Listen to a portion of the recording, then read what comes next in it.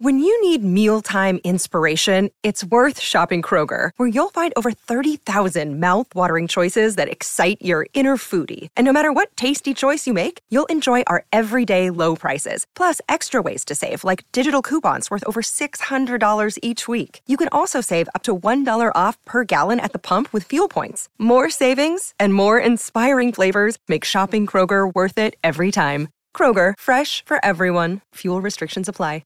Seattle kicked that field goal, so they are still in the chance. Knocked the Lions out. They might not be through yet. They have to hope that now they have to, even though they've knocked the Lions out, they've now got to hope the Lions beat the Packers. Right. Yeah. That's a fun way of making friends. Yeah.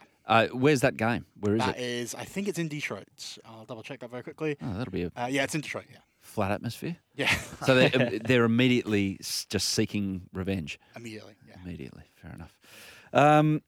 Welcome back to Mornings. Last half hour of the show. Julian King coming up with Afternoons. We'll check in with Jules shortly to see what he's got coming up for his 3 hours on SEN. But right now we're going to talk a little bit of football, as in round ball, as in world game, as in Garang Kuol being loaned to Hearts. He signed with Newcastle United, of course. He moved from Central Coast Mariners in the A-Leagues. And looks like, Dom, who's still with us, Hello. He's going to go to Hearts, which is just about a 2-hour drive, Edinburgh to Newcastle. I think I'm right there, Mark, am I? Yeah, about 2 hours, 2.5. Yeah. Yep. I did it in 2, but didn't pick up a speeding ticket. So yeah. It was late at night, though. And I was sober, so it was all good. Just to quantify totally what was happening. But beautiful city, Edinburgh, but a little bit different Terrigal in December to Edinburgh in January. So Garang, hopefully he's taken his coat. Good move? What do you reckon, guys? Oh, 100%. And he's joined by Cam Devlin, Nathaniel Atkinson. Is there anyone I'm... Kye Rolls. That's it. So that's I think that's the most important part for him. Transitioning from Australia to Europe, just living style can be enough to affect a player's play style on the field. So good to have some familiar faces around, kind of get him into it. And hopefully next season he's back in Newcastle in the fold. I don't think so, though. He's going to be one of the best players in the SPFL. Outside of the Old Firm. You reckon? Simple as that. Yeah. Wow. I really do. It's like, I followed Scottish football. That's the main thing I follow.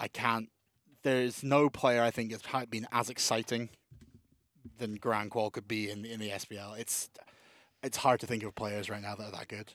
Physicality's the thing. He's going to get beaten up. Oh, absolutely. He's going to get smacked. But, I mean, looking at when I was recently over there, the development system in English football, they rely heavily on the Premier League 2, which is a lot of under-21s, under-23s playing. Garang's got a way to get to that physical status, let alone Premier League. Premier League football physically, intensity is easily I wouldn't say easily, the German league's pretty physical and full on, but it is the most physical. It is the hardest to get your body through and cope with. So Garang's got I reckon he's 2 years off playing Premier League football. Now, I hope I'm wrong, but because 2 years ago this kid was playing in Shepparton. No, it's playing under 16s in Shepparton. So he's jumped over every hurdle so far, but hopefully he can accelerate that process. But I do think it's going to be not as quick a process as it was for him to get into the A-Leagues and get up to speed. I think he's coming from a team like the Mariners who, if I had to compare that to the Scottish leagues, the Mariners this year, they're playing very well. But in terms of the size and the scale and the players that he's playing with, it's lower level of that SPL as well. Like it's the Dundees, it's the Dundee Uniteds, Motherwell. That type of level is what the Mariners are, maybe even lower than that. And I think going to Hearts is a bit of a step up. He has good players at Hearts as well. He's not going to go into a team, immediately be the best one and have to do it all himself. Yep. He's going to get some help at Hearts as well. Unfortunately, back here in Australia, Nani mentioned earlier in the show, the Melbourne Victory marquee, he's blown his ACL, so he is out for the season. The marquee signing, the one that they invested so much money and marketing expertise in, is gone as well. FA Cup over the weekend. So this is the third round of the FA Cup. This is when some of the lower teams get to meet some of the big guns. Yep. When the big guns like the Premier League team and the Championship teams enter the FA Cup. So third round, it's always traditionally the first weekend in January. What did it throw up on the weekend, Dom? Well, the first big upset, League Two side, which is the fourth tier in England, Stevenage, taking down Aston Villa, 90th minute winner from Stevenage. And I absolutely love this tweet from the official Stevenage Twitter. This was in the 66th minute. They're down 1-0 and they tweet, Felipe Coutinho comes off. The substitution took longer than usual as they had to dig him out of Luther James Wilden's back pocket. Oh, That is a lot of talk from a League Two Sledge. club down 1-0. on a guy that's probably on 200 grand a year and played for Brazil. Right. Yeah. But they ended up winning. They won. A bit of shocking goalkeeping there from Olsen in goals, let it in at the front post. So we watched that during the ad break there. And Stevenage through. So hopefully they can upset a few more teams. Liverpool 2, Wolves 2. Jurgen Klopp, prior to the game, complained about having to have replays. Guess what you got, Jurgen? Right, yeah. But they were lucky to get a replay in the end. Very, Liverpool. very lucky. What was the VAR screens were down? Yeah. I think that was the official reasoning. But was it the Pussycat Dolls that had that song, Be Careful What You Wish For because you just might get it? You're telling the story, Dom. Because I remember listening to that as a 7-year-old. Okay. And that has stuck with me for the rest of my life. So, Jurgen, listen to the Pussycat Dolls. What about some of the Pussycat Dolls video clips when you were 7? Has that stuck with you as well? No comment. Right.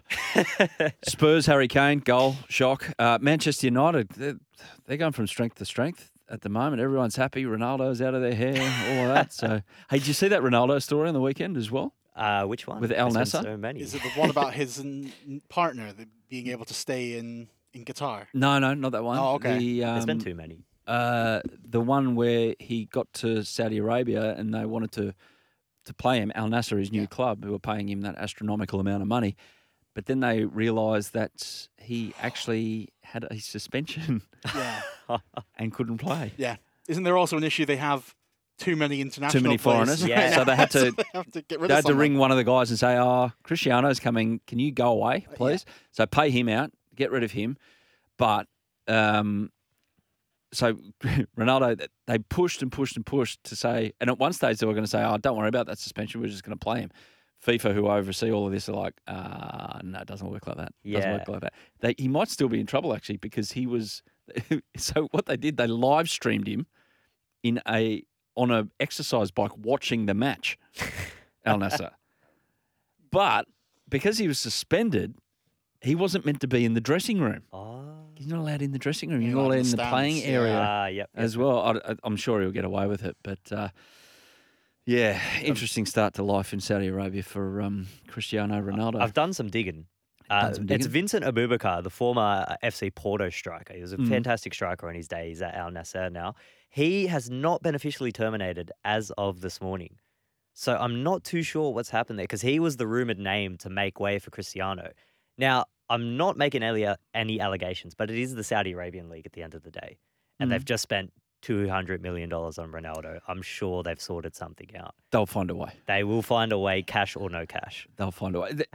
I mean, everyone looks at Saudi Arabia with Ronaldo and go, isn't it sad? And yeah, it is. I mean, you'd expect a player of his standing to finish at a club where it's the stakes are a bit higher in terms of worldwide acclaim and playing Champions League, whatever. But the Saudi League actually is really well supported. Mm-hmm. The country is mad for its football.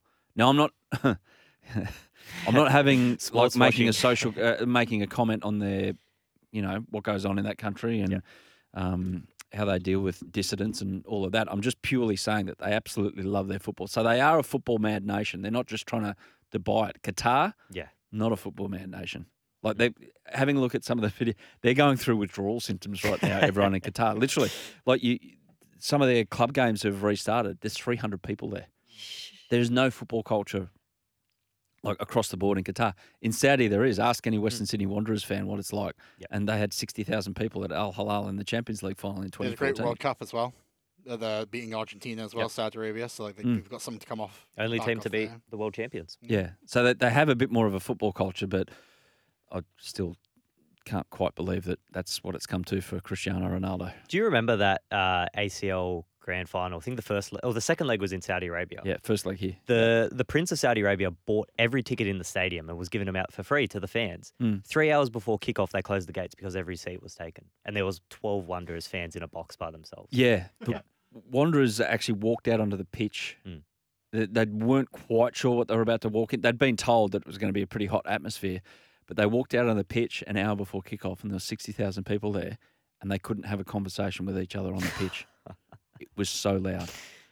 So you imagine what it was like during the game.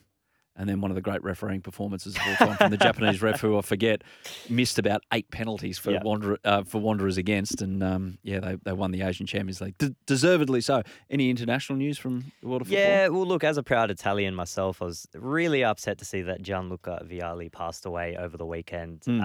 Obviously, I didn't know too much about his playing career. I know him more for his assistant coaching role with Italy at the most recent Euro campaign. And he kind of spurred on that Italian spirit that Italians all around the world have. And he was one of the main reasons for that win. I think if he's not there, I don't think there's a Euro title for Italy there. So I was incredibly sad to see him pass away, and rest in peace. Yeah, known in the English-speaking world a lot for his time with Chelsea, but obviously a great career in Italy before it. And he became close mates with Roberto Mancini in his time at Sampdoria, which were a really successful club in the 90s in Italian football. And really charismatic type as well, Vialli. So, rest in peace, the great man. So, we're off to a quick break. I think we'll do some more transfer rumours and football. If you're a football fan on the mornings this week, we'll bring you plenty of it. If you're not a football fan, apologies. We'll give you plenty of warning to maybe switch off and go make a cup of coffee, but come back to us. Come back to us now, because we're going to wrap up the show after this with Julian King,